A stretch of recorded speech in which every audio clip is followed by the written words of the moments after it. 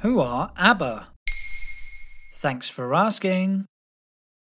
A full 40 years after their last LP, The Visitors, ABBA have only gone and released a new album. That's right, with Voyage now available for download, let's take the opportunity to talk about one of Eurodisco's most legendary bands.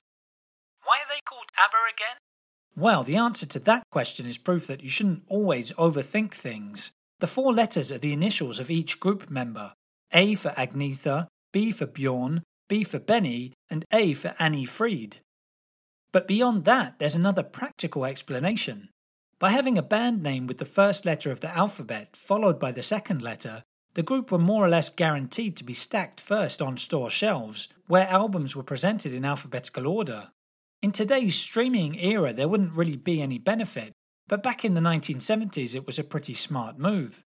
Because that's right, the Swedish group's beginnings really do go back that far, to 1972 to be exact. 3.5 decades after splitting in 1982, they announced their reunion in 2018, and have now finally released new music. What are their most popular classics? You're asking all innocent like that, but I'm sure you know them all already.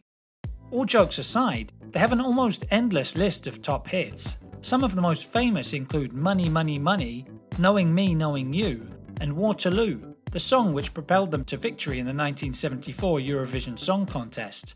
What was it about? Well, quite simply, London's well-known Waterloo train station. And after that success, Europe was no longer the limit for ABBA, who were ready to go to another level. Waterloo ended up reaching the top 10 in the US, which was totally unprecedented for a Swedish group. Why did the band end up splitting? Before splitting, the band was linked by more than just music.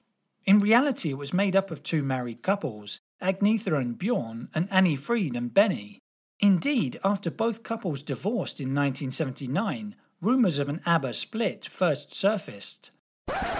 And so it came to be in 1982, with Agnetha and Annie Fried pursuing their respective solo careers. How did they achieve such success? Firstly, through their music, of course, with each of their biggest hits effectively being timeless classics. They became synonymous with everything to do with the disco subculture, whether chic and glamorous or extremely tacky. Even during their prime, ABBA's multicoloured wardrobe was already seen as close to parody, but it certainly makes up a big part of their reputation. It later emerged that there was also a pragmatic reason behind the visually striking wardrobe choices: tax efficiency. The Swedish system allowed for tax deductions if stage costumes were so outrageous that they couldn't be worn on the street. Money was quickly much less of a problem, and ABBA would go on to sell over 380 million records. That places them in the top 20 bands of all time by number of albums sold. There you have it. Now you know who ABBA are. In under 3 minutes, we answer your questions. What would you like to know about? Use the comments section to send us your questions.